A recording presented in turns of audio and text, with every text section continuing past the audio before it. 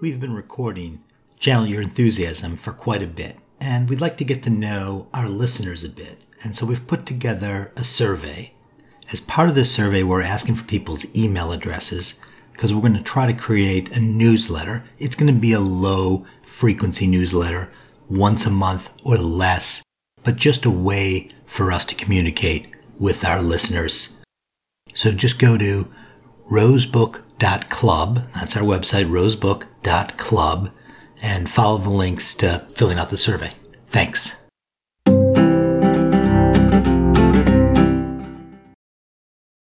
Roger?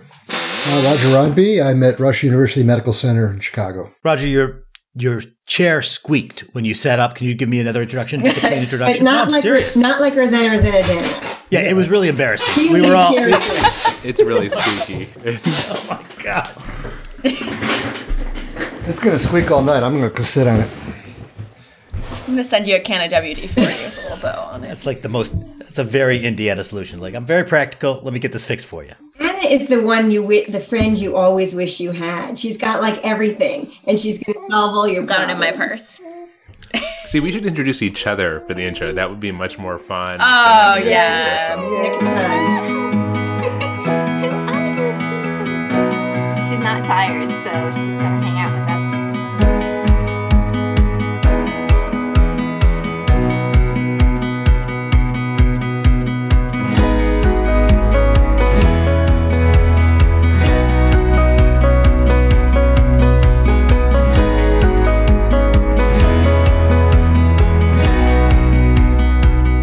Renal physiology, a complex yet logical and internally consistent system that maintains our precious bodily fluids. You are listening to an accounting of our 2-year mission to explore and develop a functional mental model of the workings of the kidney and its associated functions.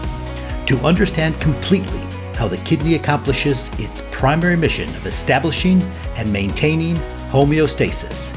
This is Channel Your Enthusiasm, the Burton Rose Cocktail Club and Variety Hour.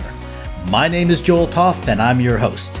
Tonight we are discussing Chapter 4, The Loop of Henle and Countercurrent Exchange, what I think of as the conceptually most difficult part of kidney physiology, so join us as we struggle to articulate this as best we can. Tonight's crew includes Melanie. I'm from Beth Israel Deaconess Medical Center and Harvard Medical School. Leticia. Hi, this is Leticia Rolón, or as this crew lovingly calls me, Letty, and I like it. I am from UCSF. Roger. Roger Rodby. I'm at Rush University Medical Center in Chicago. Amy. I'm Amy Yao. I'm at the University of Arizona in Tucson. Josh. Hi, I'm Josh Weitzman. I'm a nephrology fellow at Beth Israel Deaconess Medical Center in Boston. Anna. I'm Anna Gaddy, or as Melanie lovingly calls me, the friend you wish you had. And I'm at Indiana University School of Medicine, and I'm a fellow there. And Juan Carlos. Juan Carlos J.C. Velez from Ochsner Health System in New Orleans. Okay, Chapter 4, Loop of Henle and the Countercurrent Mechanism. This is a complex part of the physiology. Roger, you were saying that you thought this wasn't a great chapter. What was your kind of opening statement there? Well, my opening statement is that maybe I'm just not smart enough to handle it. It's really tough. There's so much going on there, and it reminds me of what I don't like about so many physiology books. There's so much detail. And what I really liked about this book is that, in a way, it tends to skip some of the really specific details, and so you get the big picture. And here there was so much, and maybe it's required, but there's so much detail that it's hard for me to follow the big picture here. I had a hard time. I thought when he actually drilled down into the kind of the mechanism, I thought he did a really good job. I was able to easily sort important versus not important in terms of being able to go through the detail. I like this chapter. I think for the countercurrent exchange part, this is probably the best written description with pictures that I've seen of how countercurrent exchange works. And these are the pictures I think I've gone to intuitively without ever knowing that they were from this book. So that idea, and we'll get to it later, of the 2 columns of different solutes, and they kind of move throughout the tubule. One of them ticks underneath the U-shaped bend and into the next column, and the salt moves to the left, is always the way I've conceived of countercurrent exchange. And to me, this just kind of made sense, but I agree there's a lot of detail leading up to the part where you get to that really pretty part. And then true, false. Do you think you can kind of understand renal physiology is just accepting that this is a black box, that this generates this concentrated medullary interstitium and not knowing the details and how it's created? What do you think about that? Do you think it's essential that we know the mechanism for how this whole thing works? I think it's essential to me having a job that I keep finding out little pieces of the black box. I do think it's important that you don't oversimplify this part when you're trying to explain it to trainees, that you don't make it oversimplified and ignore the fact that there's so much we don't understand. As long as you preface it with, we're not exactly sure what happens, but here's what comes out the other side, and this is what the overall effect is, I think that's okay. But I think it's really doing a disservice to kind of conceptualize it, because then when people start to really think through it the way you explained it, they go, that doesn't really make sense to me. Because that's what happened like the first 25 times people explained this to me. And I went, but that doesn't really make sense because of this, this, and this. Letty, how do you teach this to your second years? Or first years, or whatever years they're taking it? We teach it to the first years. Basically, we do very big pictures. Like, this is what's going on. We go a little bit into some of the mechanisms and especially like the primary channels. And then we say there's a lot of other detail that you don't have to know. And then we reassure them. And then they still feel worried that they'll still have to know it for step one. There's still a lot of questions, but we just focus on the main things and tell them the most important pieces that they have to know for pharmacotherapy and for treatment of diseases. But I agree with Anna that it's important not to oversimplify just the importance of this, and especially around the time when we're talking about hyponatremia and how some of it can develop with some diuretics versus not others. The picture is still a little pixelated, but you could tell the shapes. There's so much clinically relevant to this, the concentration system, and it comes up in so many different scenarios clinically that just understanding the gradient, what changes it, what impacts it, how the kidney uses it is really plenty. Understanding how it's created is icing on the cake to me, quite frankly. I think that's exactly right. That all the dysnatremias find their origin in this physiology, right? Whether you're talking about hypernatremia or hyponatremia, you're going right here. And then you can layer on top of that, our primary diuretic therapy is also focused right here. And you can start to understand the complications, whether that's hypercalciuria, the calcium dysregulation, the magnesium dysregulation that you get with these loop diuretics. Melanie, I see you bobbing your head a lot here. Do you have any opening statements or thoughts? Yes, two things. One, I don't think you can teach this section without waving your hands. So it's a little unfortunate that this isn't audio. And second, I'm dying to share a quote with you from Homer Smith.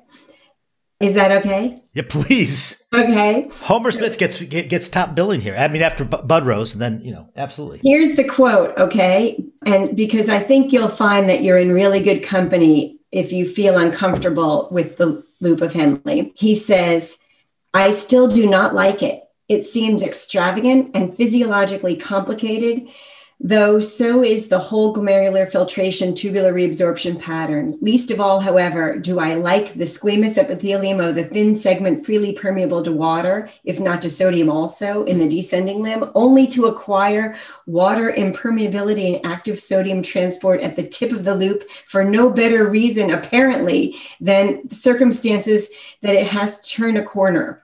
But I suppose that I can get used to that too." Okay, that's pretty good. That's pretty good. If I'm not mistaken, when he wrote a lot of his books, I don't think the countercurrent mechanism was understood. I think he knew a lot of what each segment did and what it was permeable or not permeable. But I'm fairly certain that was figured out after his day. Or he just didn't like it, so it took him a long time to embrace. So. Well, I don't like it either, so he and I have that in common. Yeah, so we're in good company. And maybe that'll be our next book club, will be From Fish to Philosopher. One of the funniest Twitter accounts on Med Twitter is Screaming Pectoriloquy at Colomovirus. And he tweeted, or she tweeted, "Anyone have any good books on the kidney? Not like textbooks or board review stuff, but an actual book with normal paragraphs written by one person." And he only got one reply, which was from me, and I suggested From Fish to Philosopher by Homer Smith. And then later on, he sent me a message that says, "Lest you ever underestimate the power of educational outreach on social media, I can say with pretty good confidence that this seemingly off-the-cuff recommendation has ultimately played a significant role in my decision to pursue nephrology." And so Homer Smith still inspiring doctors 80 years later.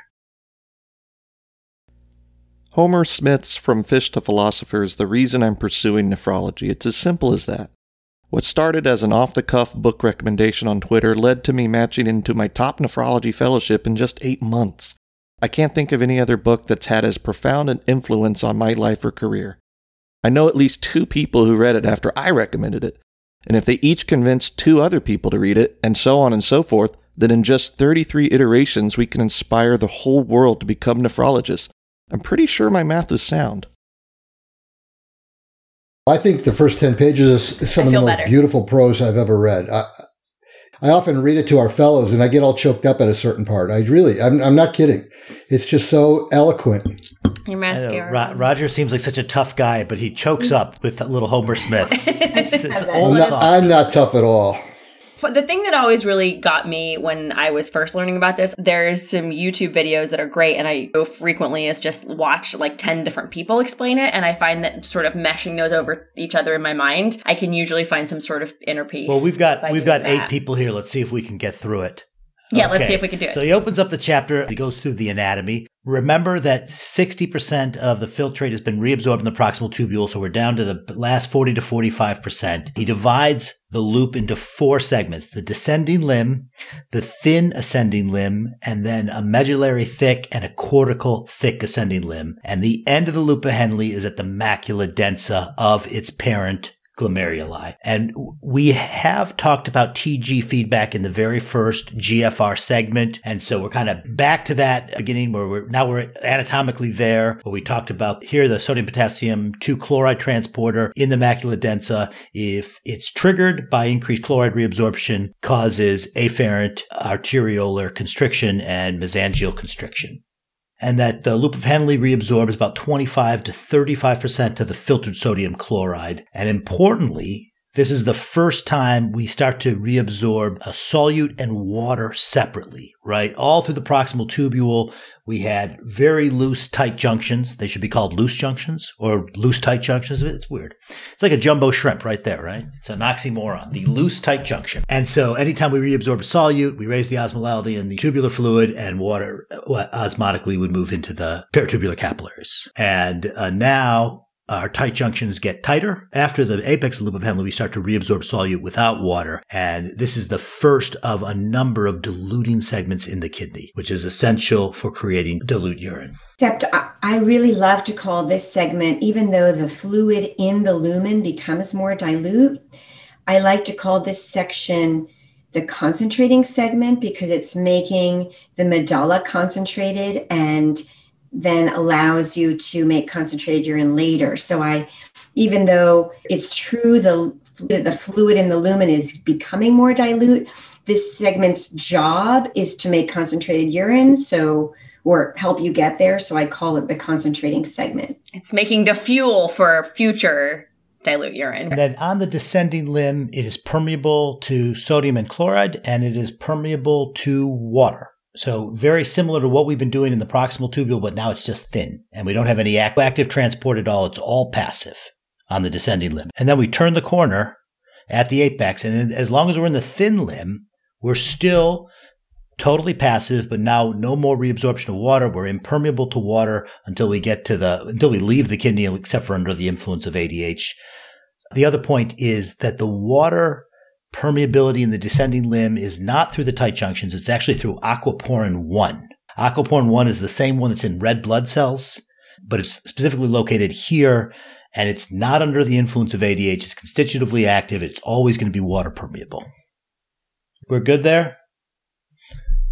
Okay, and then he goes into the cell model for sodium chloride transport. And just like we had in the proximal tubule, the active transport is driven by the sodium-potassium ATPase. And I think he said that this is the area with the most active sodium-potassium ATPase in the kidney right here. We're going to be cranking out a lot of it. And that maintaining a low concentration of sodium, that's going to drive your sodium-potassium 2 chloride transporter.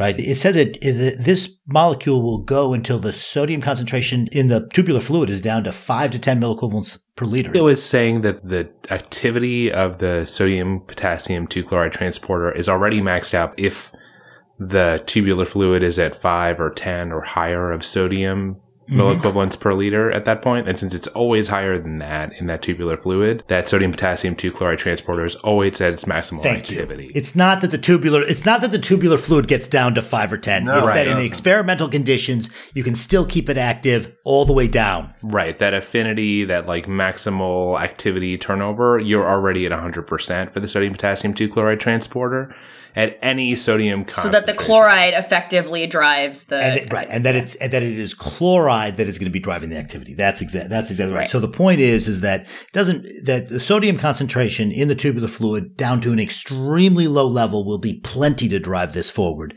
But the chloride, as that chloride concentration goes down, the activity of this transporter will also go down. And I think this is one of the things that was interesting to me about watching the biology kind of emerge over the past 10, 15, 20 years since the book's come out, that about a year ago, we had our first structural look at what a sodium potassium chloride transporter looks like.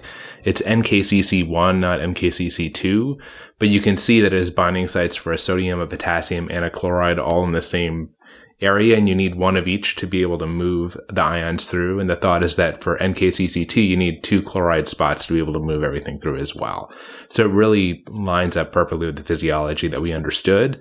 To see the structure, to see the binding sites for those molecules, I think is a really cool confirmation of this mechanism that we understood beforehand. This chapter is definitely complex, and I just wanted to say that for trainees or young faculty who read this chapter for the first time, I didn't get it. You have to read it again for the second time, and you get it a little bit, but you still don't get it. So don't feel discouraged for those of you who read this chapter and struggle with it. But at the same time, this chapter has the medullary thick ascending loop of Henle cell, which we're discussing right now. And I cannot think of any other cell that I have drawn more in a blackboard or in a piece of paper to explain anything that is clinically relevant. Whether you talk about loop diuretics, whether you talk about hypercalcemia, hyponatremia, it is absolutely fascinating. And when you were talking about this cotransporter, the other thing that is fascinating about this idea of the recycling of potassium. When I started learning about this in medical school, I thought that this is dumb. Why is the potassium coming in and coming out, right? What is the purpose of that? And it has to do with the luminal concentration of potassium and sodium that gets to that site. Well, JC, why don't you walk us through that? What we're talking about here is the principal active molecule for reabsorption in the whole loop of Henle. It all happens with the sodium potassium 2-chloride. And then what happens next? So we were discussing that there is a concentration gradient that favors the entry of sodium into the cell. The cotransporter requires 2 chlorides, so it requires 2 positive ions to come along with the chloride, and the other one is potassium. But as we know, the filter concentration of potassium is like plasma, 4 milliequivalents per liter. So there are going to be a lot of water reabsorption and potassium reabsorption going along the proximal convoluted tubule, but ultimately there's a significant difference in the concentration of luminal sodium and luminal potassium at the site of the loop of Henle. So how does this cotransporter handle it? How does the cell handle that? Well, the sodium that comes in is going to be eventually moved through the cell and through the basolateral membrane into the peritubular capillary. The chloride that come in are going to go through the chloride channels at the basolateral side and also go into the peritubular capillary. But you're going to run out of potassium because you have less potassium. So potassium comes in, and we have this amazing recycling potassium channel that spits out the potassium that got in and gets it out. And not only reactivates the sodium potassium 2-chloride cotransporter, but it also, by doing so, creates a negative voltage in the cell membrane that we can talk about it later. Sodium potassium 2-chloride is electroneutral in itself. But since the potassium after coming in goes right back out, you essentially generate a positive charge inside the tubule and a negative charge inside the cell, a potential difference across this membrane. Correct. And that positive charge then drives the paracellular reabsorption of more sodium, calcium, and magnesium. And, Exactly. And that's very cool. And then the other thing that is super cool is that potassium channel is regulated by ATP. Oh, yeah. And so if you have plenty of ATP, it shuts that channel down.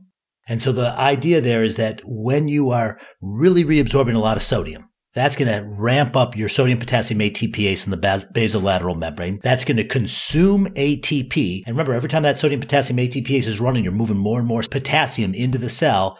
Consuming that ATP is going to open up the potassium channel and allow that potassium to run back out into the tubular fluid. And so it's a kind of a self-regulating system that the more you're running it, the more it's going to open up that potassium channel.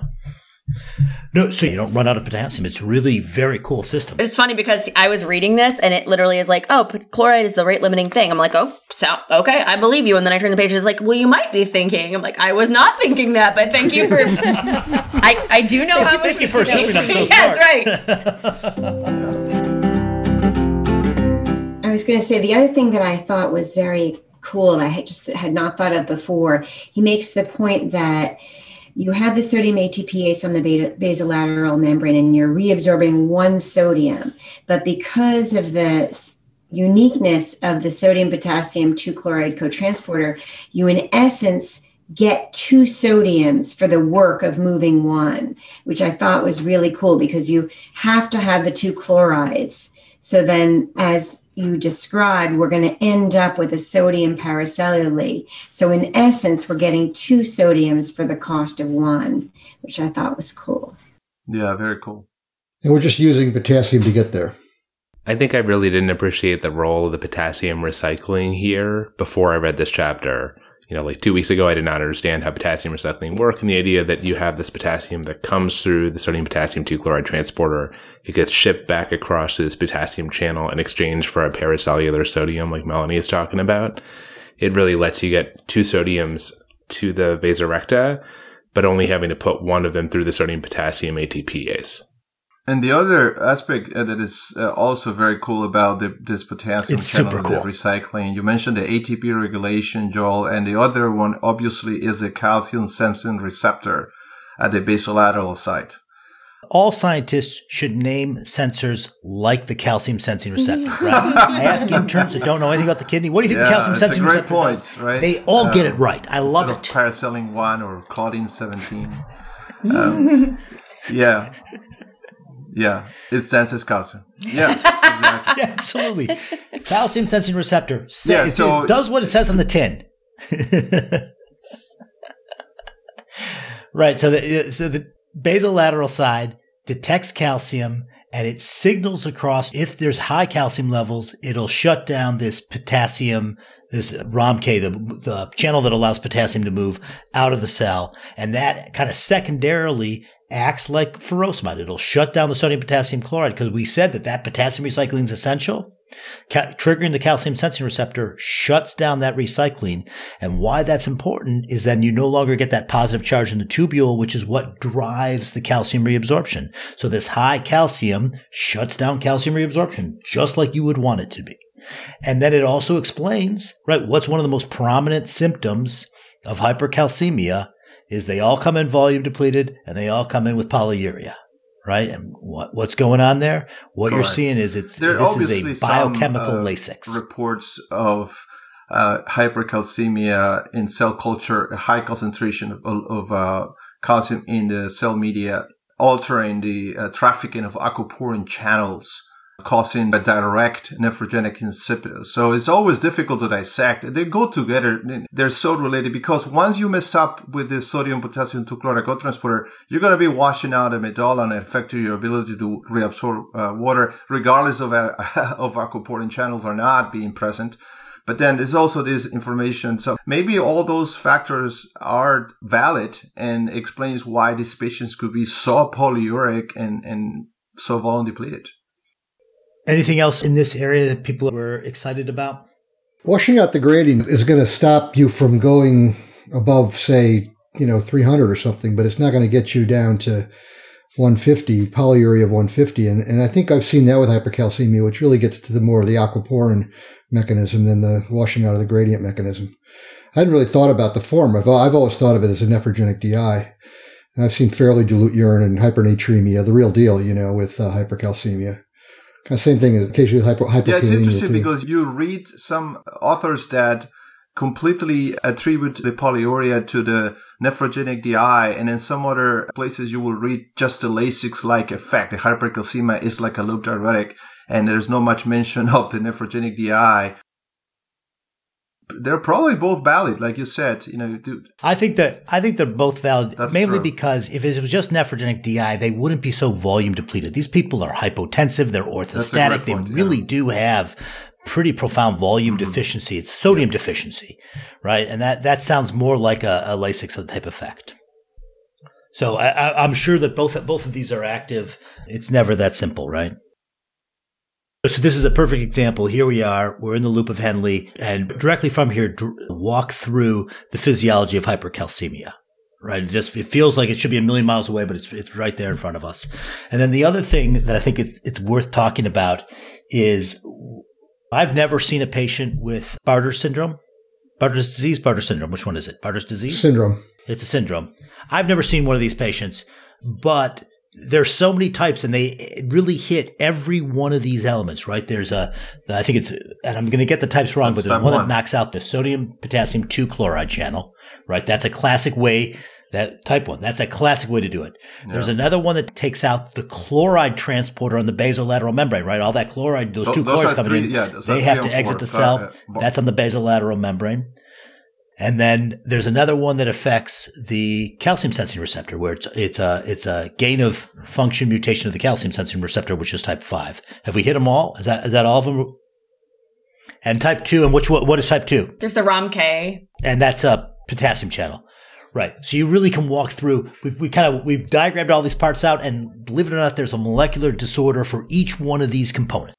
Well, it doesn't really matter where you throw the wrench, right? As long as it sticks somewhere and the whole thing's going to grind to a stop at the end. So, no, that's exactly right. And the fact that there's a mistake in every one of them and the molecular mechanism has been mapped out is there knockout people before we had knockout mice, right? This is how you used to find mechanisms for you to genetic engineering is you found all the sick people you could who were really young, and you figured out what genetic disorder they had, and it ran in their family. And yeah, I mean that's how we got all these mechanisms. Is how nephrology was, had these mechanisms before the development of knockout mice. It's pretty miraculous that it worked, because how many of us have seen one single Barter's of any of those types?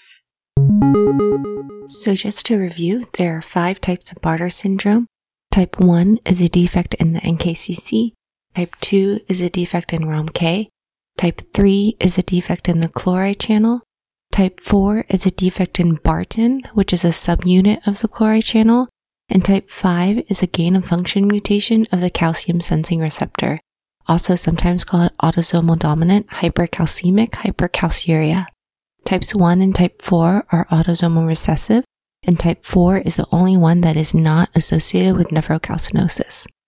I was going to ask, so who has seen a Barter syndrome patient? I've had a few Gittlemans. Just one. Any interesting stories there, Melanie? Well, only just that the losses were so profound, and usually either the hospitalization is long or repeated, because it's almost impossible to replete their losses, and really disturbing for patient and caregivers, because there's no great formula to help them restore. Primarily, the big thing is potassium losses. Yeah, we had one developed end-stage renal disease, probably from chronic hypokalemic nephropathy. It's pretty unusual. I've had several Gittlemans, but we've only had one Barter's that I can think of. And so this is a dumb question, but once they were ESRD, was that the end of it? No, actually, for a while, he kept making urine because it's, right, yeah. Kind of the classic tubular interstitial disease, ESRD, versus glomerular disease, right. ESRD. So he wasn't really making much urine. I think they tried giving him non-steroidals and shut him down further and make him anuric. I have the same experience. One patient that was labeled as ESRD secondary to Barter. And, my first reaction was like, what? This is not a cause of ESRD. But you go back to PubMed, you'll find a few reports. And Roy, you had a case. So maybe these patients have just multiple chronic episodes of volume depletion of hypokalemia, activation of the renin-angiotensin system, who knows, and they just progress into scarring. And it's supposed to cause cystic disease, right? The hypokalemia causes cystic tubulopathy, correct, yeah. And they get this hypertrophic juxtaglomerular apparatus, and it's fascinating. You can see that same CKD in chronic anorexics that are chronic hypokalemia. I've got a couple of patients, their creatinines are 2, and it's and just from chronic severe hypokalemia. It's a great example. I have seen several of those patients with anorexia bulimia that they come to the hospital 3 to 4 times a year, and you see the trajectory, the creatinine. Just every time they leave the hospital, the baseline is now a little bit higher. So it's sort of an acquired Barter's-like progressive CKD. Yeah, and I don't think it's hypotension. I don't think it's little ATNs all the time, but I think it's chronic hypokalemic tubulopathy leading to fibrosis. But one thing that is true that we definitely see many more Barter cases in test questions or board exams than in adult medicine, right? In pediatrics, perhaps they do. But we need to learn this because we know we're going to get a question. I would argue is that understanding all these Barters has allowed me to understand a clinical setting much better. I understand how the calcium receptor works and why is that clinically relevant. So this is an example that understanding physiology has direct clinical relevance. Even though those genetic disorders we won't see necessarily, it allows you to understand how that part of the nephron works. Letty, do you guys take time to go over Barter syndrome in your M1s? It's like a brief mention under the differential for hypo-K, hypomag, but we do not go into any of this in detail. It's a shame. We have a total of 8 classroom days to teach all of nephrology. That should be enough, right? Well, why? You probably get that in 6, right? Yeah. So I don't know how it is for you guys, Melanie, but this is the part that is hard to be, and even just fighting for an extra day, because most of it's a lot of flipped classroom, a lot of outside learning, a lot of video lessons, things like that. But we don't go into this in detail. Nope. Okay, before we move away from the mechanics of how the tubule works, there's one last little section. I don't think this is clinically relevant, but we've talked about it a few more times and I want to close it up. It's that the difference between the long loops and the short loops. So if you remember, the surface cortical gloms have the short loops, and he makes the point that they essentially have no thin ascending limb, that the apex of the tubule is right at the corticomedullary junction, and they go right to a thick ascending limb with no thin ascending limb. And Rose points out that they really don't contribute to the concentration of urine or the dilution of tubular fluid at all, but strangely enough, they are super important for magnesium handling, which was okay, I guess magnesium's important with these short loops, and that the critical ones are the 40% or so of nephrons that are at the corticomedullary junction and have the real long loops of Henle that go right to the papillary tip. I think the thing that stood out to me was that the urine that goes through the short loops of Henle nephrons still has the opportunity to become more concentrated when it gets to a collecting duct later on. It is not by fate destined to be dilute urine. It can become concentrated too. It's because all that ADH activity happens in the collecting duct, which is the stream into which all the little streams empty into, that the fact that it came from a short loop or a long loop doesn't really matter as much. The long loop, like Melanie had said, sets up that gradient, but the urine itself can all be subject to that gradient later on.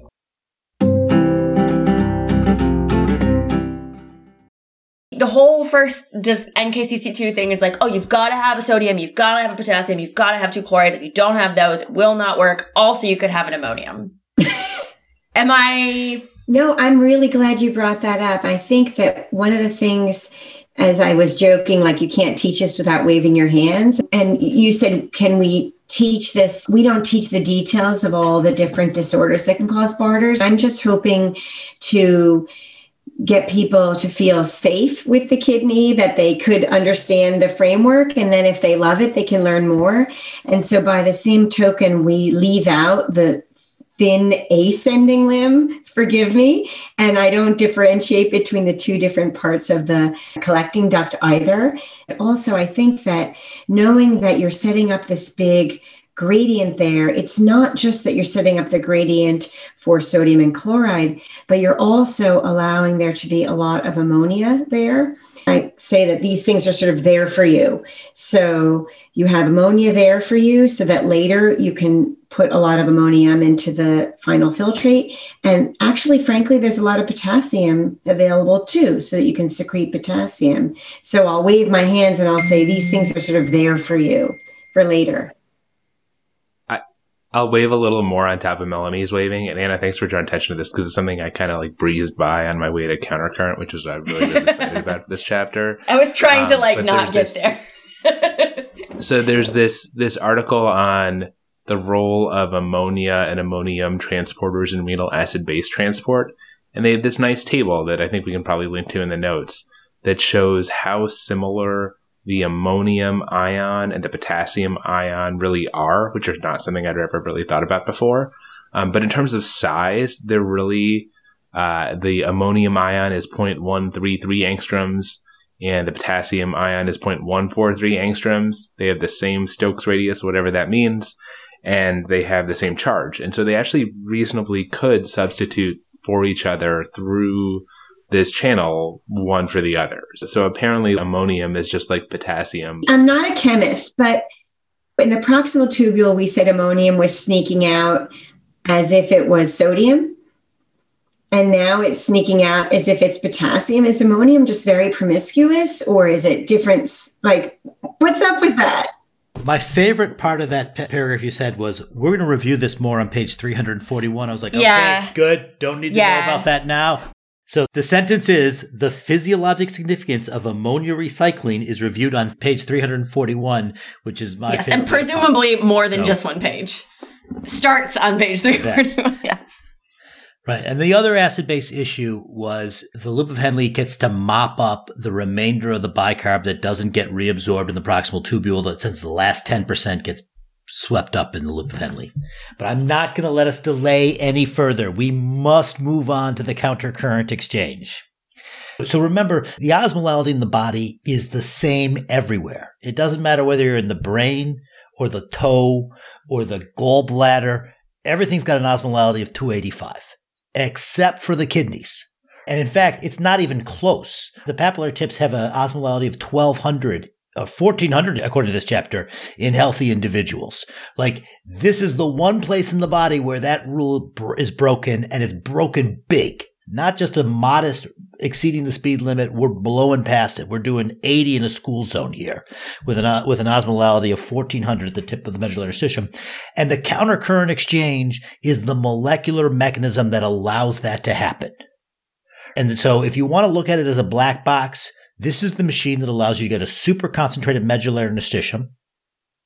And it's the thing that allows the tubular fluid to get down to an osmolality. Leaving the loop of Henle, we think the osmolality is like 50 or 100. What is it? I think it's 100. But that's what we're going to be accomplishing with the countercurrent exchange.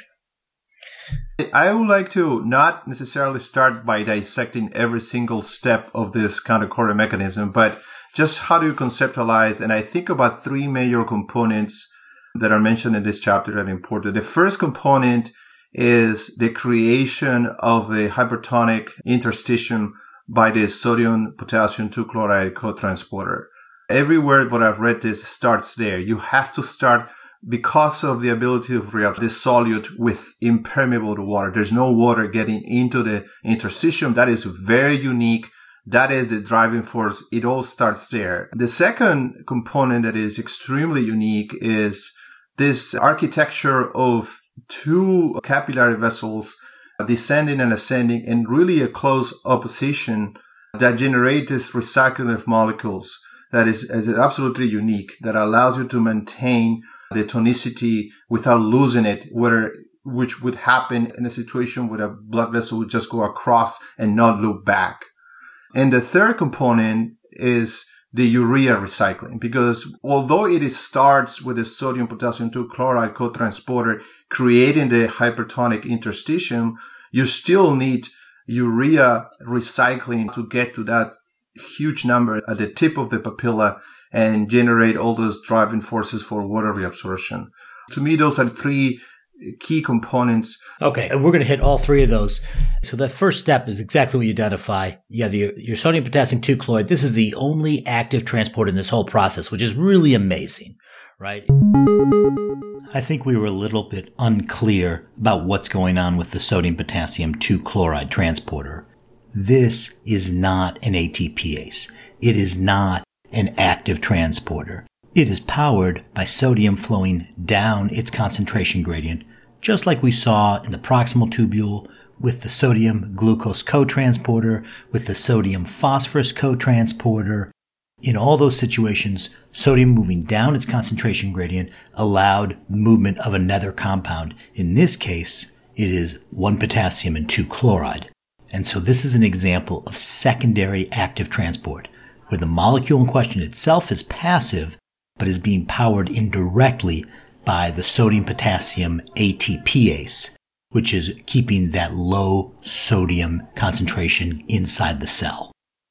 In the thick ascending limb, we're going to be pumping out sodium chloride. It's getting dumped into the medullary interstitium, and that's going to raise the osmolality in the medullary interstitium. And what's so cool is that on the descending limb, which is in approximation, it's real close. That's the whole point of the loop. It's this bobby pin. They're really close in approximation. So as you're increasing the concentration in the medullary interstitium, the descending limb is permeable to water. Water is going to flow passively out of that, and it's going to concentrate the fluid in the descending limb. And then that concentrated fluid in the descending limb, it's going to turn around, come up the ascending limb, and its concentrated fluid is going to get pumped out. And that's going to further concentrate the medullary interstitium and further concentrate the fluid in the descending limb. And this is the part that's repeated in this countercurrent mechanism, is that everything that we do on the ascending limb, pumping solute out, concentrating the medullary interstitium, then has its effect on the descending limb, causing fluid to passively flow out of there, concentrating the solute in the descending limb. I think the key piece that I think you're saying, but I want to really call out here, is the impermeability of the ascending limb to water, which really enables all this stuff to happen. That's like the key mechanistic piece. It may not be as tight as a toad bladder, which I think is becoming like my catchphrase for this thing, but those tight junctions in the ascending limb of the loop of Henle are really tight, and they're not even letting water out. And so the way that your osmolality of your fluid in the ascending loop of Henle is decreasing is because of salt being pumped out of that fluid and the same amount of water staying there. No water is coming in, only salt is leaving. And I think that salt leaving process is really the critical process that drives this whole setup of creating the medullary gradient and creating the increasing osmolarity of the descending limb. Joel, I think you did a nice job of kind of showing how it starts at one end and then works over, and then the next time around, it happens again, and then the next time around it happens again, and that's the whole concept of multiplication, which is different than the countercurrent system. They really both work hand in hand, but it's that multiplying that gets it way up there. One of the things that he does a nice job of pointing out is the length of the limb is super important, is that at any one level, the concentration gradient from the inside to the outside is actually relatively minimal. In the examples they give, they have a concentration gradient at any one level of the tubule of only 200. But since you stack all these layers all the way up, you get a situation where you have 100 at the most dilute and you have 1400 at the bottom. You have a gradient of 14-fold, even though you can only get a much smaller gradient laterally. From the top to the bottom, a huge gradient, but at any one layer, at any one level of the loop of Henle, you're going to have a relatively small gradient from the inside to the outside. It's absolutely remarkable that this evolved, that it was critical for us to get out of the ocean, too, to be able to conserve water. It's just amazing to me that something like this could even and I think be created or happen. I was going to say, along those lines, I think that it's so low energy because really the only active portion is the NKCC and the thick ascending limb. Otherwise, the creation of the medullary concentration gradient is just everything moving down its own concentration gradient. And having areas that's somewhat permeable and not permeable. It's genius. How the kidney is able to separate water and the osms is just key for learners to understand. And this is really the first segment of nephron that we're seeing water and salt transport separated from each other. Proximal tubule, descending loop of Henle, water is following salt. But here it's really like salt doing its own thing, and we're keeping water behind on purpose. And I just love that the kidney is able to do this. Come on. Yeah, fine. The brain helps us think, but maybe not without the kidney. Not super well. We still don't understand this. Yeah, exactly. Going along with what Amy said about the energy and how the efficiency of the system, this is something I read at Vander Physiology a while ago that talks about the maintenance of this tonicity gradient It goes along with the specific characteristic of medullary blood flow respect to cortical blood flow. There's only 6% of renal blood flow that goes into the medulla. And this obviously is linked to the notion that the partial pressure of oxygen is very low. There's not a lot of blood getting there. It's 10 millimeters per mercury compared to what we see in the cortex. And we talk about it when we talk about ischemic ATN and animal models of tubular injury, how the medulla is so vulnerable because it lives in the verge of hypoxia, et cetera, et cetera. But in terms of this chapter, what Vander said, if you were to have a high blood flow in the medulla, it would be almost impossible to maintain all that high solute concentration. It's almost like it's absolutely necessary to have this extremely slow blood flow distribution in the medulla so that you don't wash out all the solutes and maintain that high tonicity. I thought that's incredible. To just double down on that. So first of all, we designed a system that has this massively high osmolality, but everything, all the tubules that are in this area with the very, very high osmolality have no active transport whatsoever, right? All the active transport is in the cortex where you get plenty of blood flow. We have the sodium potassium 2 chloride and the sodium potassium ATPase. That's all in the cortex, plenty of blood flow. And in this deep medulla, it's all passive, right? And it's essential for it to be passive so you don't require a lot of blood flow. Because you got to remember, the blood coming in is going to have an osmolality of 285. And so it's going to be picking up solute like crazy and dropping off water. Water is going to get sucked out of that blood like there's no tomorrow. And so all of that is just going to disrupt this concentrated medullary interstitium. So that low blood flow is not just a byproduct. It's essential for this whole thing to work. Which is the thing that always gets me about it, is how do you maintain it? And so that really helps to think about. The way that he phrased it was blood flow in a hairpin configuration minimizes removal of excess interstitial solute, which I thought was really helpful. Yeah, it's a limited blood flow supply and this loop circulation of the vasa recta that kind of maintain the high tonicity. Right. So not only is it not a high blood flow, but it's also not just washing through. It's also has the hairpin turn. Correct. Also, it's kind of amazing that those red cells don't crenate as they go down into the really, high osmolarity area. And that's why the transporters in the kidney and in red blood cells are so intimately linked and so exciting, I think, because as the red cells travel down and are going to lose water, they're going to gain urea. And so that will help those red cells maintain their shape as they go down deep into the loop, because they'll have to gain urea. Otherwise, they'll all crenate. And then as they come back up, they can shed that urea, if you will, and take back in water. It's a really nice point. Yeah. That's wild. The chapter touches on the urea transporter, but again, this is 2001. And I happened to be a fellow at Emory when Jeff Sands was at his prime doing the urea transporter research, and Juha Koko was there still, and he is the one who essentially described the passive reabsorption of urea in the proximal tubule. So I was in a noon conference watching this really intense debates between the urea transporter, Jeff Sands, and the passive urea reabsorption, Juha Koko. So I had to learn a little bit about urea transporters. And what you're saying, Melanie, is extremely important. The urea transporter that is a UTB that is expressed in erythrocytes is the same that is expressed in the endothelial cells and vasa recta, and allows the red cell to cope with the changes in tonicity and not shrink or burst. People with sickle cell trait will sickle as it goes down that medulla. And we always say that if you have sickle disease, you have crisis, but if you have sickle trait, your renal medulla is always in crisis. And that's why we see hematuria and papillary necrosis and the like, because those cells can't handle what you're saying. I'm not sure exactly what it makes them more likely to sickle, but they clearly don't have normal membrane and lead to that. But that's a very interesting mechanism that maintains the red cell, because they're really just basically packages of hemoglobin water, but they're a little smarter than that, obviously. Right. Or maybe because the patients with the trait would not normally sickle except for in these very extreme conditions. And then you see it. And then actually physiology in action, because if they have papillary necrosis, then they lose their papillae.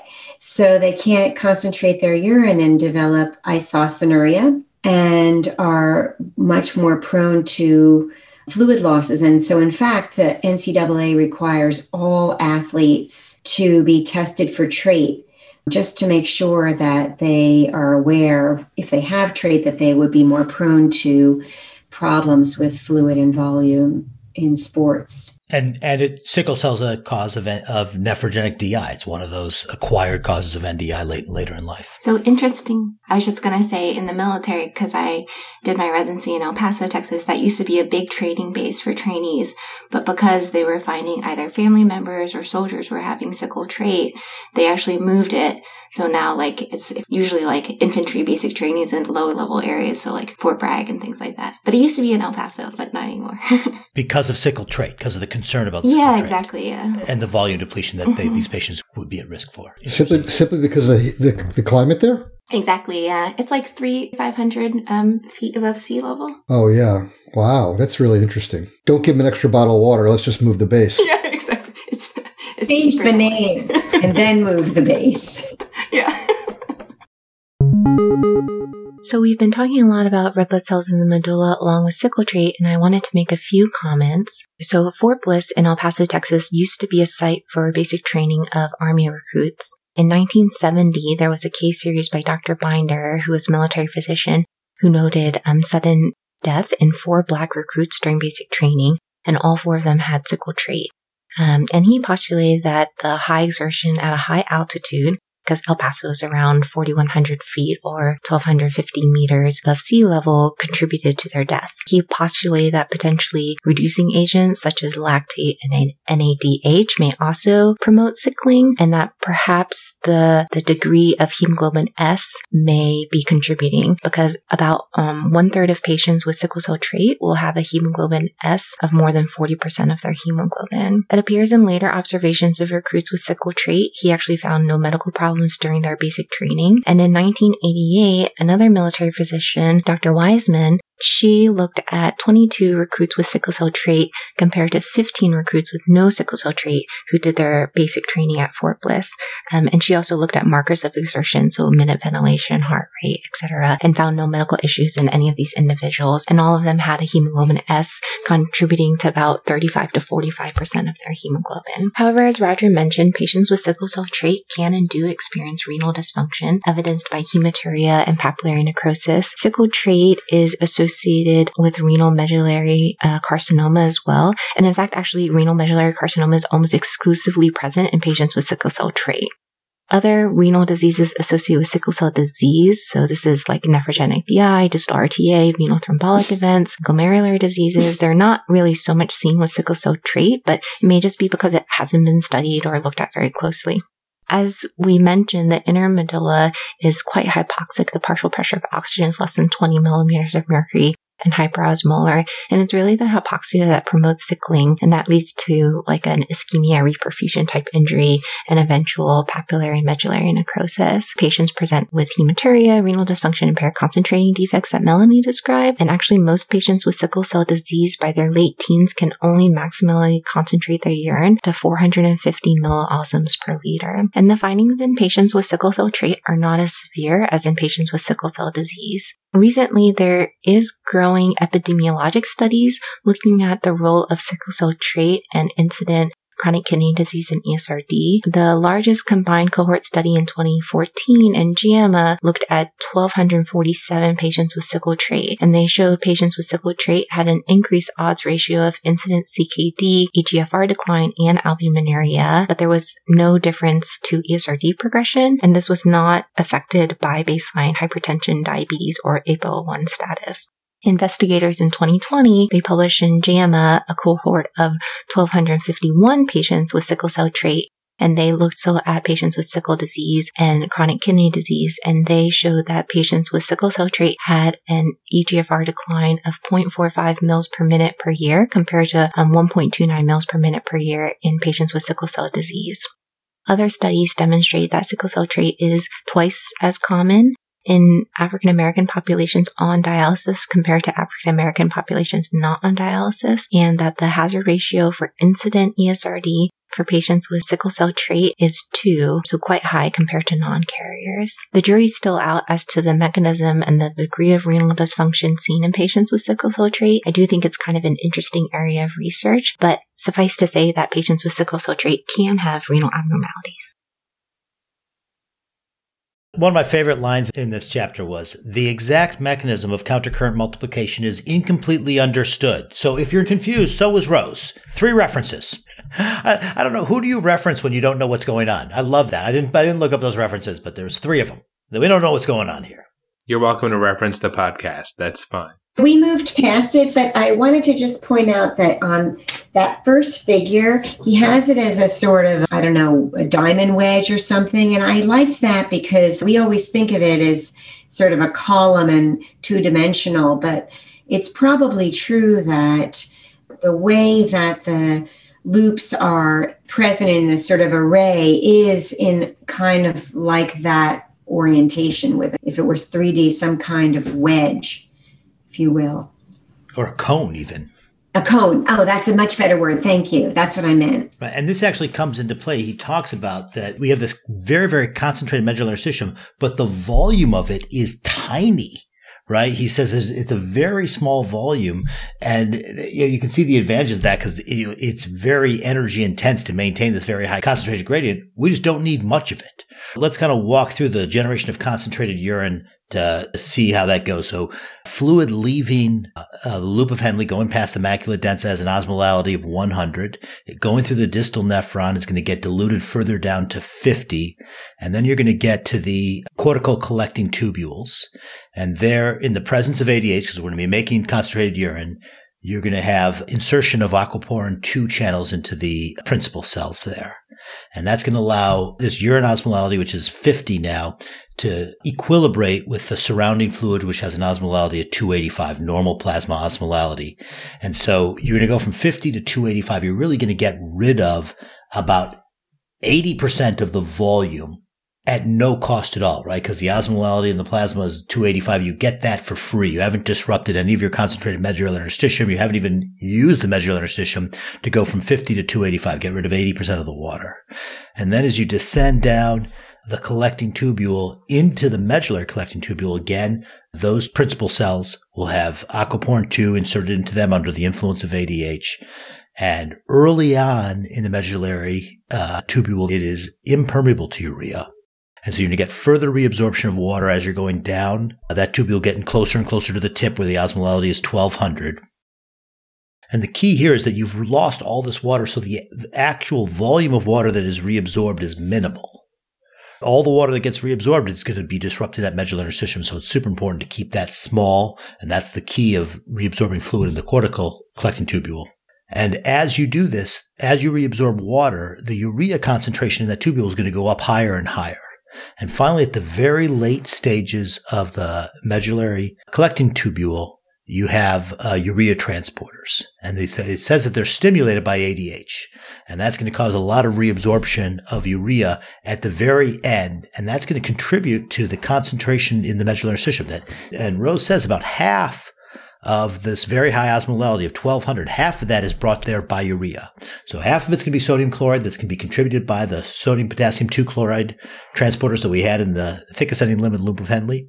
And half of it is going to be urea that's going to be contributed here under the influence of ADH, causing the secretion of urea from the tubular fluid into the medullary interstitium and reabsorption of urea. One of the things that he points out that I thought this was the best, I love this, is that this very high concentration, you get this concentration of 1200, he goes back to the descending limb of the loop of Henle, the thin limb of the loop of Henle. Now, we said that this was permeable to water, and that's all we've talked about so far in the thin limb, is that all the water is getting reabsorbed as it goes down into the medullary interstitium. But he points out that since half of the concentrated medullary interstitium is going to be urea, and there's relatively little urea in the descending limb of the loop of Henle, right? The urea concentration in the plasma, in his example, he says that it's 10. It's a very healthy person with a normal urea of 10. Almost all the osmolality in the descending limb is going to be from sodium and chloride. And it has to equilibrate with the tip of the loop of Henle, which is going to be of an osmolality of 1200. And to get there, it reabsorbs a lot of water. It's going to get there with only sodium and chloride. And then that sodium chloride in the loop, in the tubular fluid there, is going to be way higher than it is in the medullary interstitium. And you'll get passive absorption of sodium and chloride right in the descending limb of the loop of Henle because of the contribution of urea to raise the total osmolality. Is that a fair explanation of what's going on there? Yes. And the other last piece of that story, Joel, is that there is also some secretion of urea into the tubular lumen through the urea transporter UTA2, which, because you just mentioned how the urea concentration is so high in the interstitium and how low in the tubular lumen, which doesn't happen at the inner medullary collecting duct. So that's why the urea gets reabsorbed by UTA1 and UTA3 and the inner medullary collecting duct and gets recycled, meaning secreted back into the lumen by the UTA2, just because the tubular lumen concentration of urea is much, much lower than it is in the collecting duct.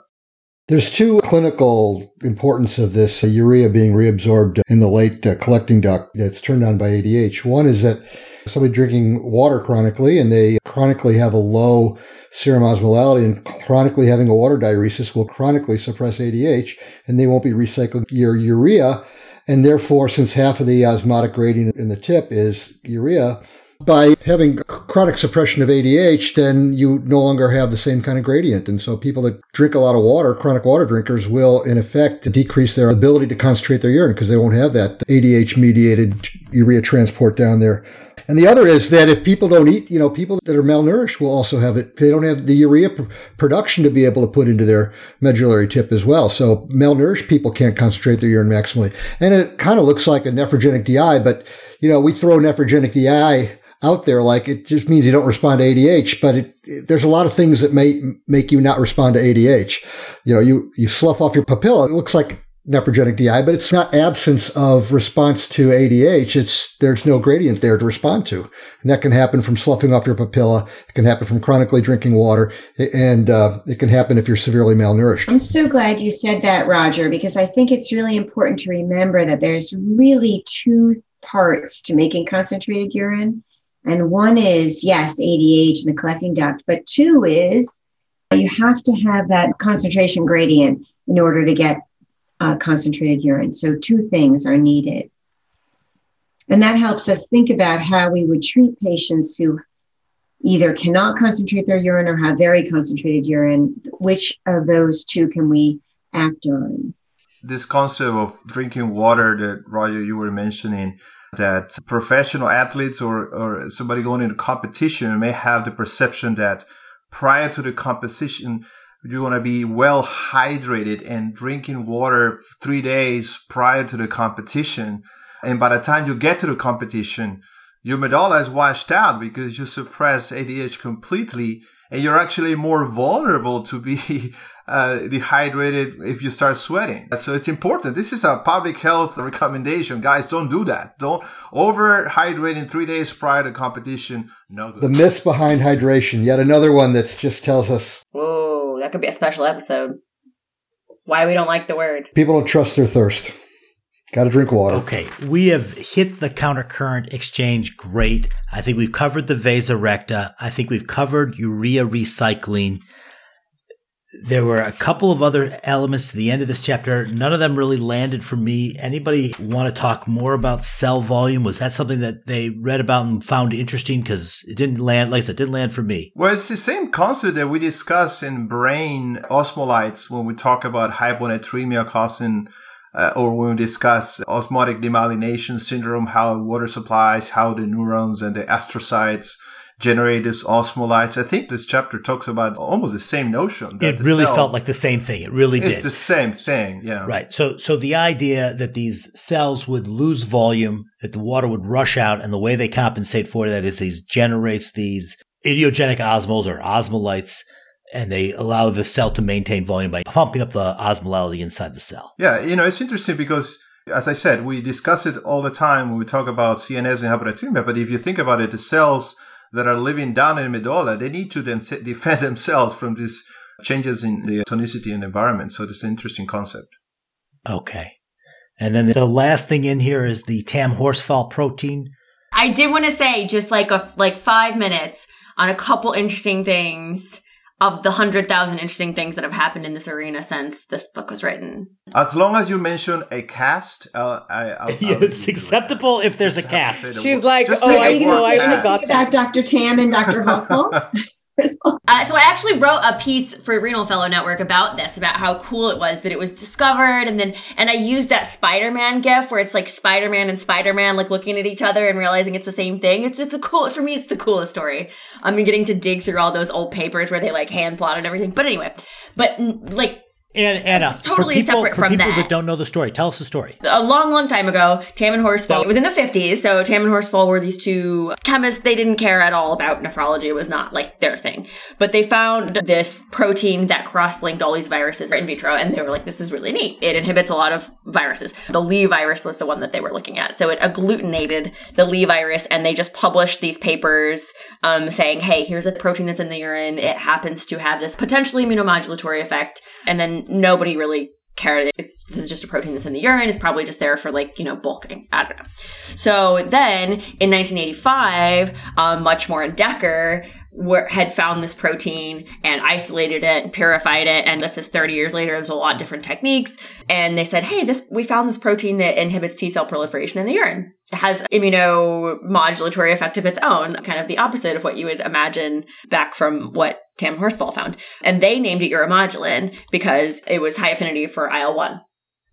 So then a couple years later, somebody else was doing more work with uromodulin and basically said, hey, this has a really similar amino acid composition as that Tam Horsfall protein back in the 50s. And I don't know exactly how that happened, but they published a paper, Pennica et al., published this paper saying, yeah, these are really similar in size and have very similar residues. And so that was like this very cool moment of like, yeah, we've been talking about the same thing for 2 years and didn't realize it. Even from the beginning, one group said this cross-links and inhibits viruses, and another paper says this inhibits T cell proliferation. So does it help prevent UTIs? Does it help inhibit viruses in the urine? Like, what exactly is the function of this protein? Nobody really knows.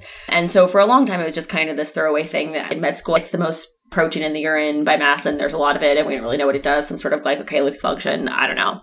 But actually, there's been a lot of really cool work done, some of it out of Indiana University, where Dr. Ashkar, Tarek Ashkar, has done a lot of work on it. And what I wanted to talk about, because it's important for what we discussed today, was that there is probably some role in calcium homeostasis. In 2013, Matthias Wolf published a paper in Kidney International showing that uromodulin upregulates TRPV5 in the distal convoluted tubule. So as you know, that's a calcium channel on the luminal surface in the distal convoluted tubule. And so actually uromodulin upregulates that channel. So then 5 years later, there was a guy named Olivier de Voost out of Zurich, published a paper in Kidney International showing that when you have inactivating mutations of the calcium sensing receptor, urinary excretion of uromodulin decreases. And it seems like this activates the calcium sensing receptor and then increases uromodulin. But wait a minute. It's very interesting. How does this stuff get in the tubule? Mm-hmm. It's not filtered. It's created by the kidney? Secreted. Yeah, so it's synthesized in the epithelial cells of the thick ascending limb. It's built in the thick ascending limb. That's where we get this Tam Horsfall. Yes, it's made there. Yes, it's made this there. Is why it's in this chapter. Oh, it makes sense. And do we still think that this is the only protein that the kidney makes that's unique? I don't know. It's the only one I know of, but that right, means almost this nothing. would be the only protein made by the kidney and in the urine that's not in the blood. Exclusively in the kidney. Okay, so it's made in the loop of Henle. No, it is blood. It is. You can detect it in blood. Yeah, it's released into the urine, but there's also some that goes back through the basolateral membrane into the circulation. And that's what makes doing studies on it really difficult, because does the serum level actually reflect the amount that's synthesized? And we don't understand how that's controlled yet. But you can detect it in the serum and in the urine. What does it do with the calcium sensing receptor? So it doesn't do anything with the calcium sensing receptor. Calcium sensing receptor inhibits its trafficking to the luminal membrane. So this stuff is synthesized inside the cell, and if you trigger and if you have high calcium, you don't the release calcium this sensing stuff. receptor, yes. And so it literally just accumulates inside the epithelial cell in the thick ascending limb. So that was the second part that was discovered. Initially, Matthias Wolf's group said, hey, when it's in the urine, uromodulin upregulates activity of TRPV5 and 6, I think to some extent 6, but mostly 5. So it allows more calcium in. And so the picture that it creates is that uromodulin is how activation of the calcium sensing receptor leads your body to hold on to calcium in the urine. So it's not necessarily just a toss away protein, which I think is really neat.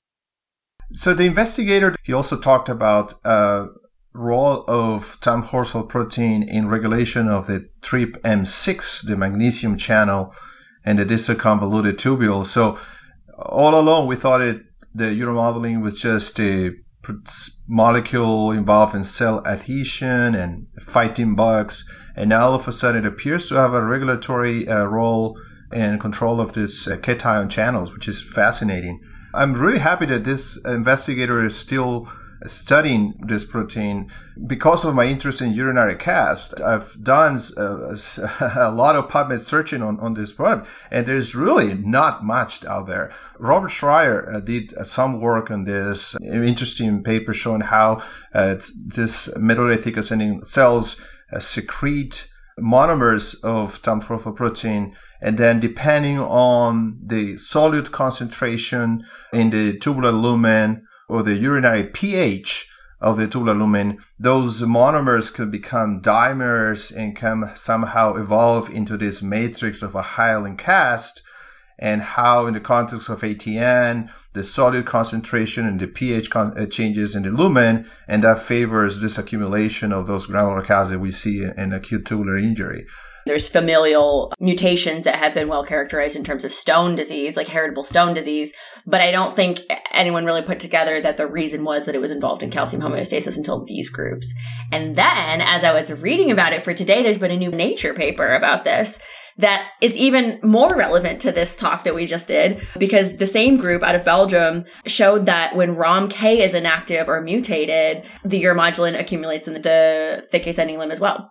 So how that plays together, I don't know, but calcium sensing receptor and ROMK both seem to have some effect in modulating uromodulin. What's the current nomenclature should we use? Uromodulin or Tamm-Horsfall or both? Most people I think who study it call it uromodulin. So if you're sophisticated, I got gray hair, so that's what I was saying. I want other people to think I'm smart, right? That's why I'm a nephrologist to begin with. You can say uromodulin and then refer to the disease formerly known as kind of like Prince.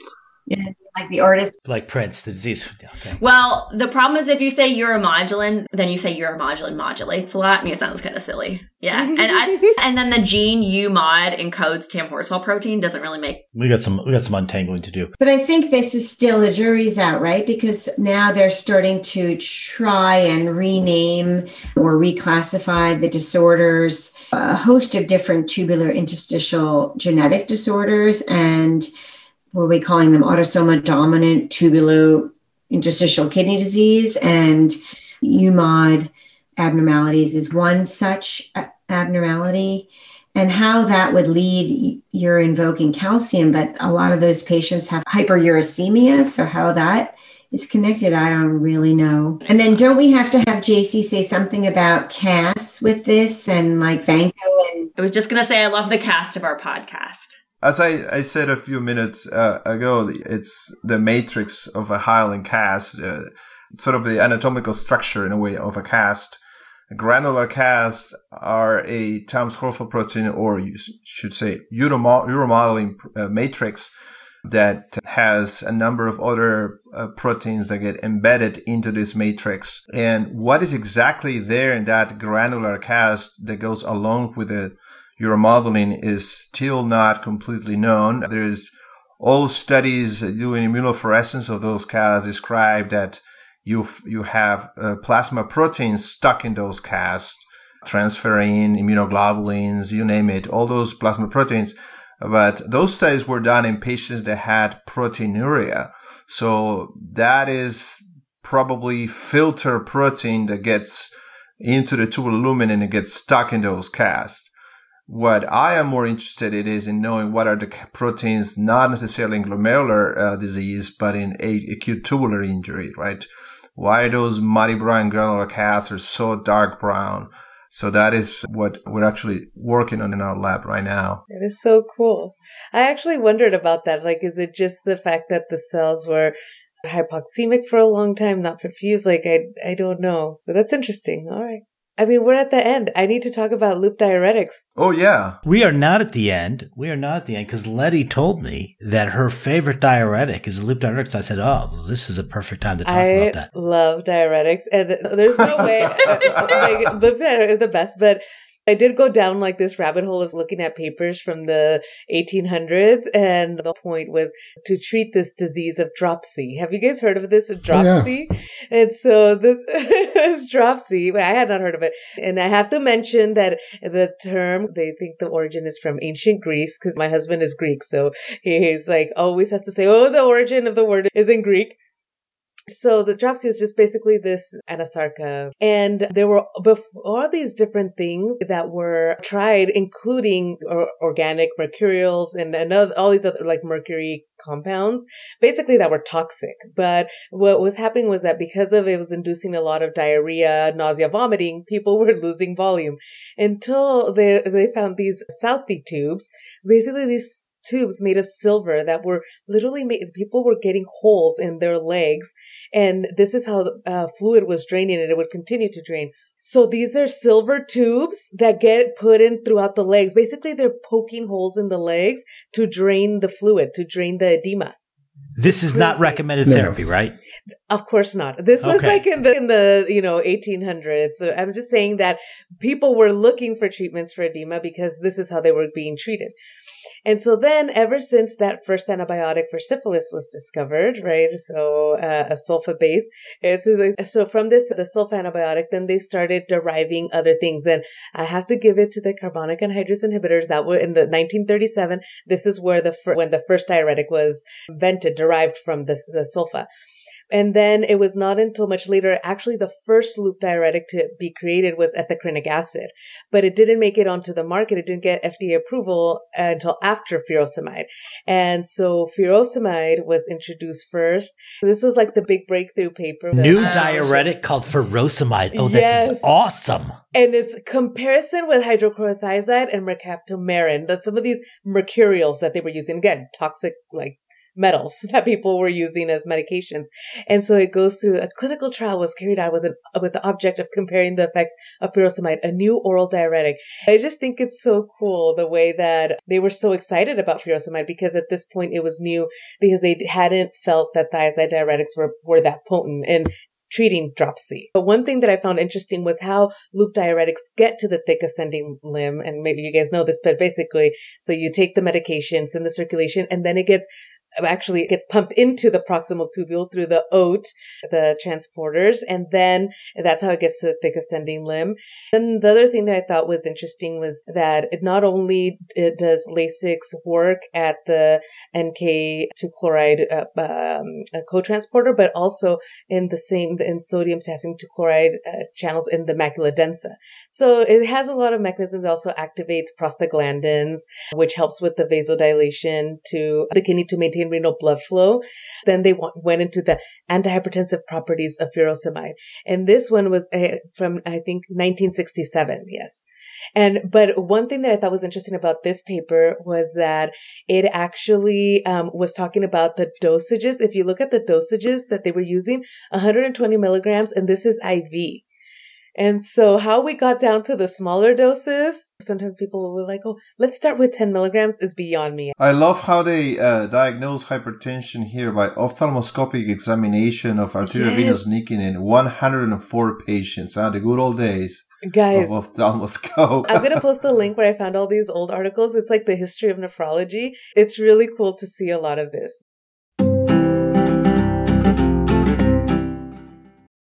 Before, it was thought wrong to treat hypertension because it was thought that you're treating a mechanism that was necessary to compensate for something, right?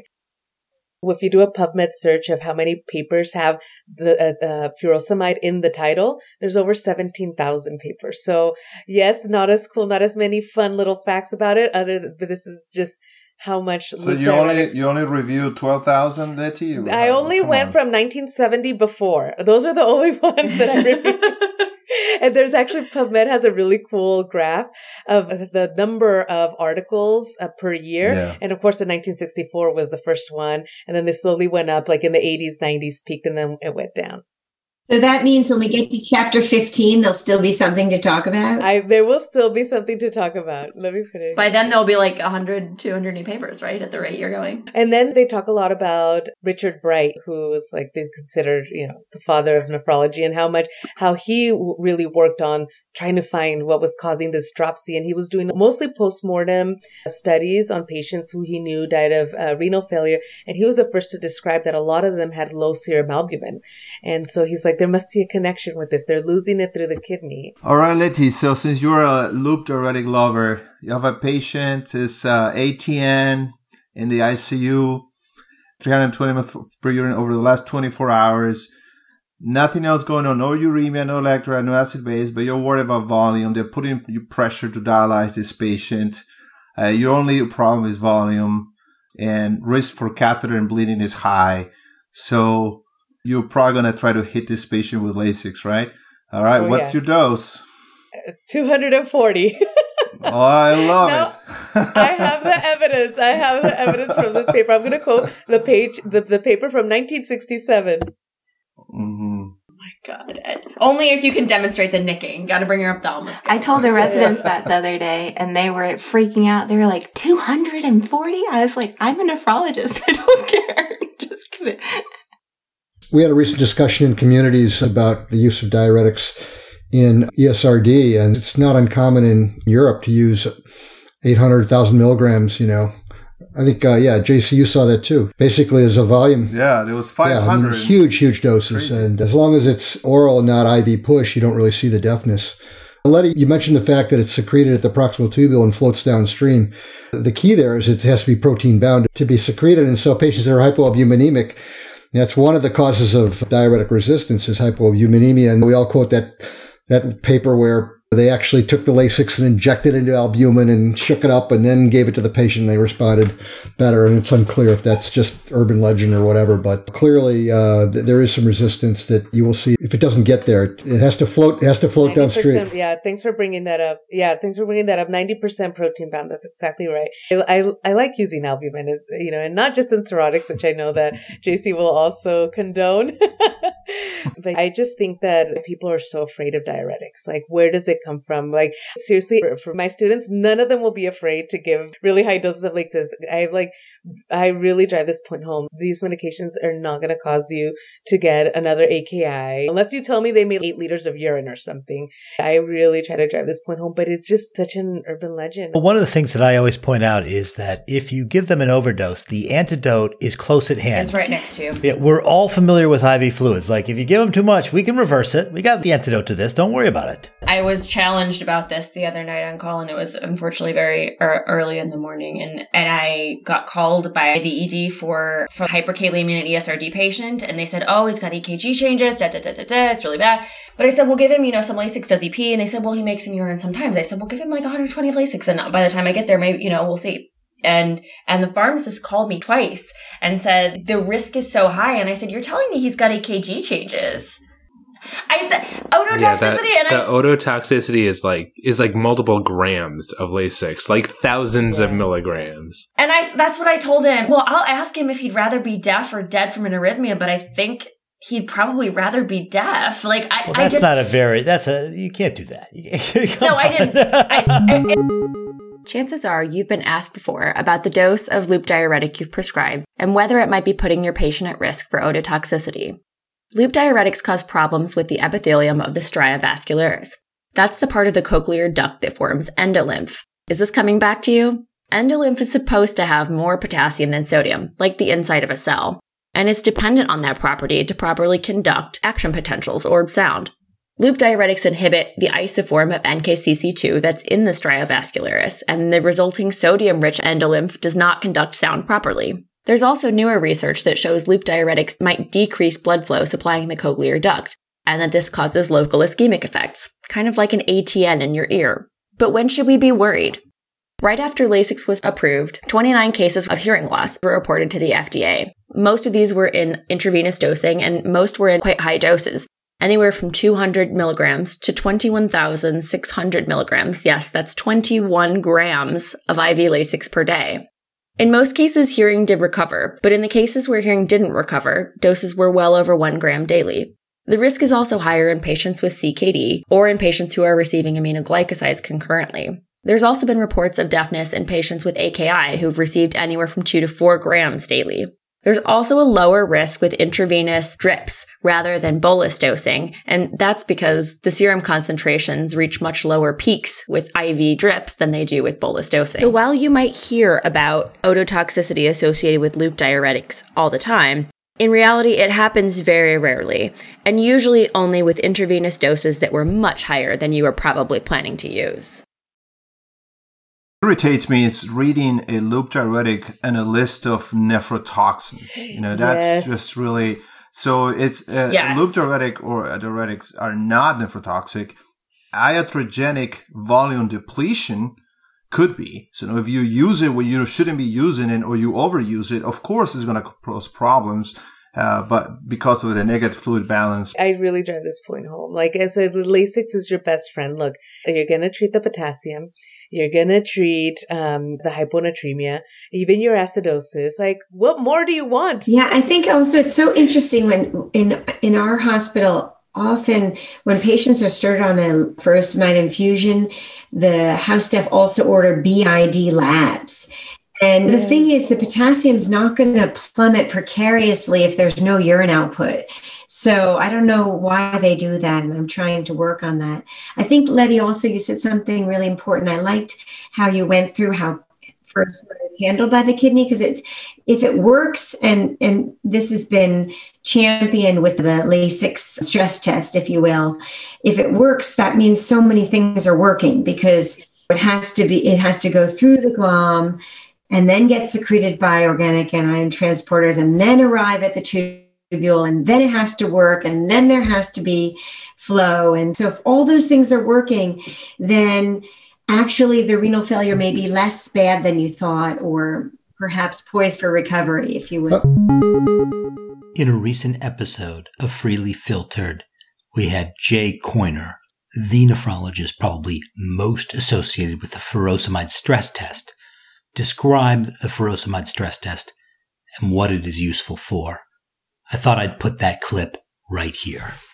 What is this furosemide stress test, and how should we be doing it? Where is it appropriate, and how is it used? Right. So the furosemide stress test is the idea that if you give a patient who has early AKI, so stage 1 or stage 2, a protocolized dose of loop diuretic, we used 1 mg per kg or 1.5 mg per kg of furosemide IV for people who were loop diuretic naive, or 1.5 in those who received loops before, and you give it to them, and then you look at their urine output over the next 2 hours to see whether or not they respond to it, recognizing that furosemide and the response to it requires an intact proximal tubule, loop, distal tubule, and collecting duct to be working.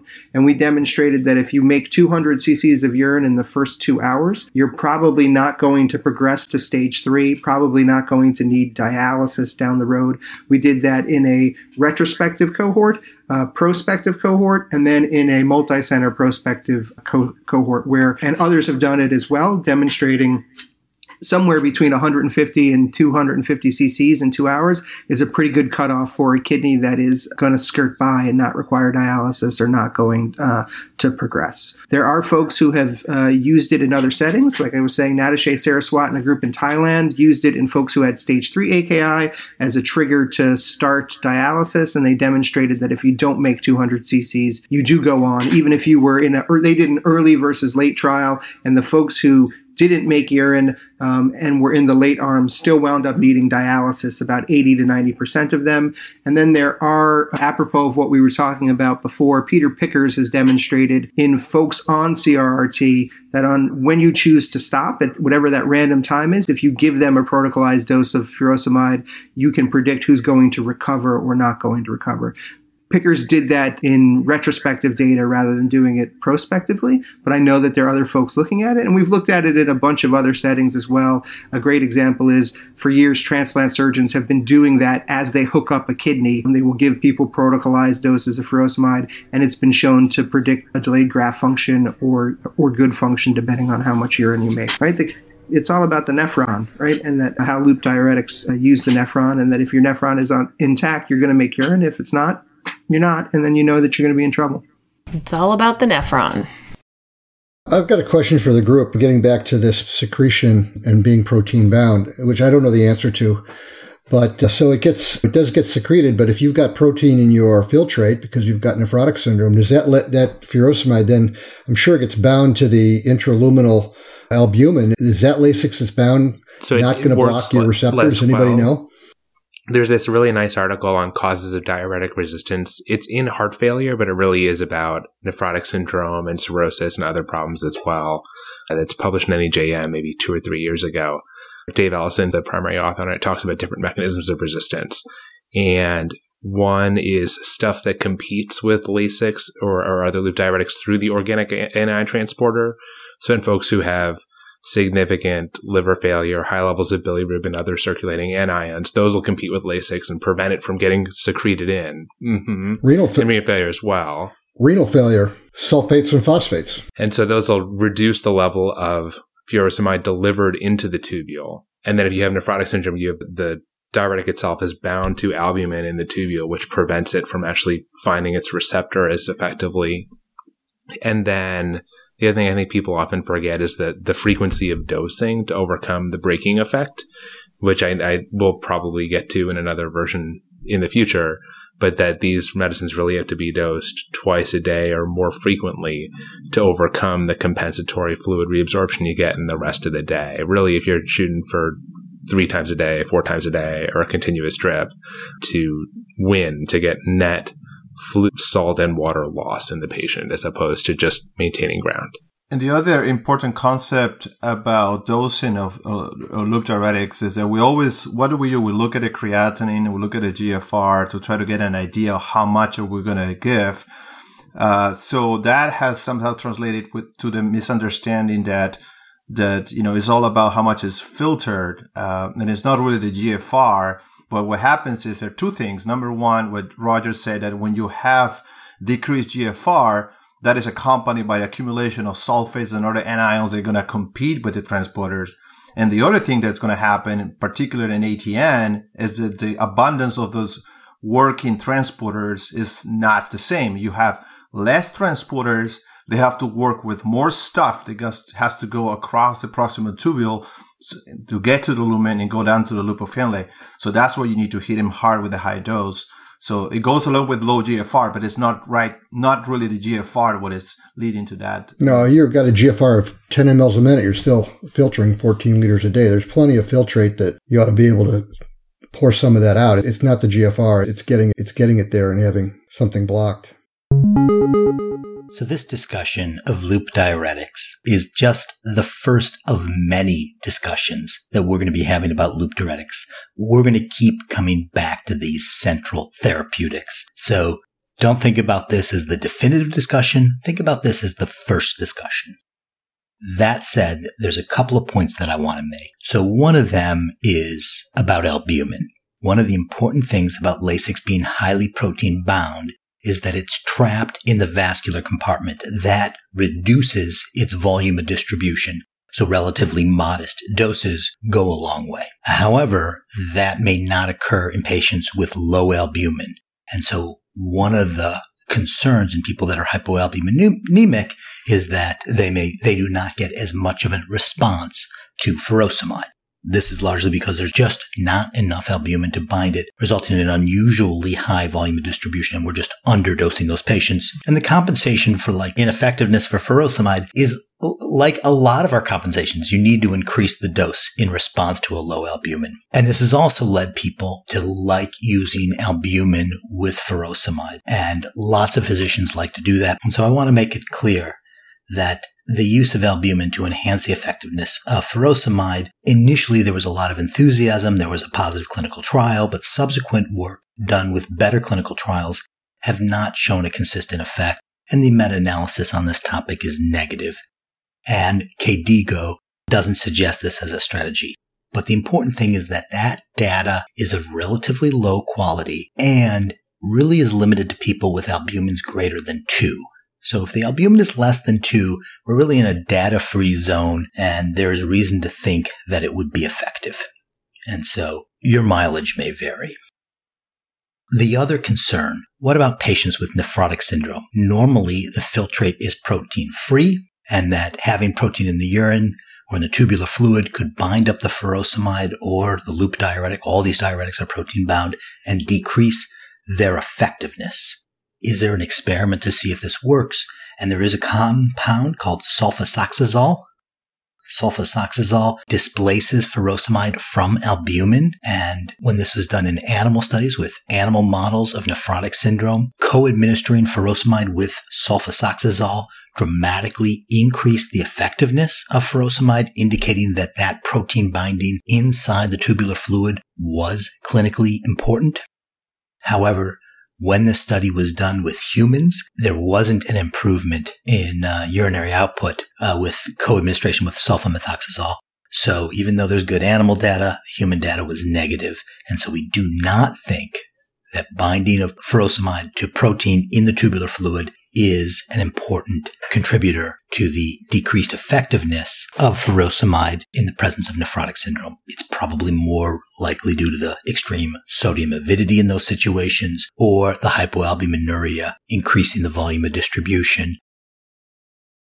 He talks about in this chapter getting up to 1,400 milliosm gradient. I've never seen anything above 1,200, and most books I've read about is 1,200 and not 1,400. And maybe it's a moot point, but has anybody seen a urine osmolarity greater than 1,200? I don't see it ever get to 1,000 in patients. I mean, getting to 800 is pretty remarkable in the hospital. And it's probably a moot point. It's more concentrated. But the point I want to make is that Joel said what an amazing thing it is to get to this level, and it really is quite incredible. But as organisms go, we're pretty meager concentrators, because they're, depending on how long your loops are, you can really rev this up 2 or 3 times more. And I don't know, one of the strongest concentrators is a desert rat who has access to almost no water, and I think can get urine osmolarity in the few thousand range. And basically they do that because their loops go, their medulla is much deeper and their loops go much longer. And it's just an exaggeration of what we've been talking about.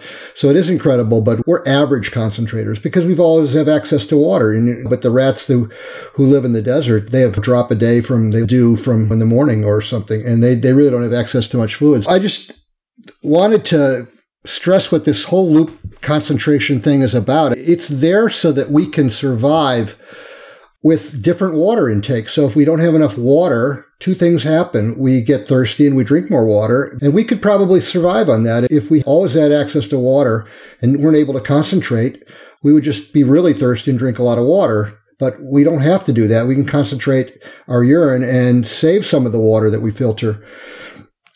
So it's a combination of thirst and the fact that we can concentrate and dilute, which means if we happen to overdrink water, which is really important, we can get away with it. And the combination of an intact thirst mechanism, a concentration, ability to concentrate the urine, and the ability to dilute the urine allows us to handle any water availability in climate situations as long as we have access to water and an intact thirst mechanism. It's really quite remarkable.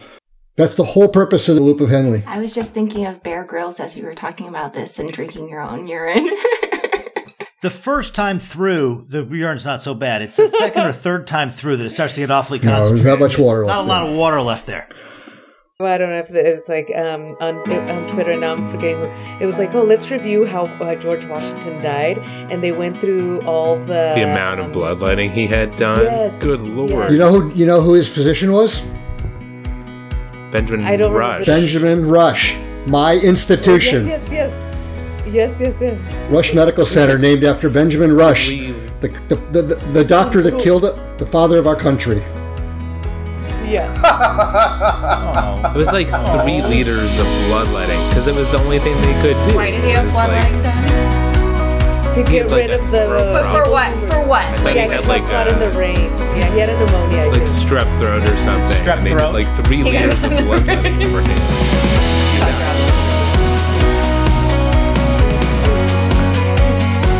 I don't care how long your lips have Certainly the desert rat cannot tolerate the Okay. Okay, guys. Next month. Okay, we'll stop.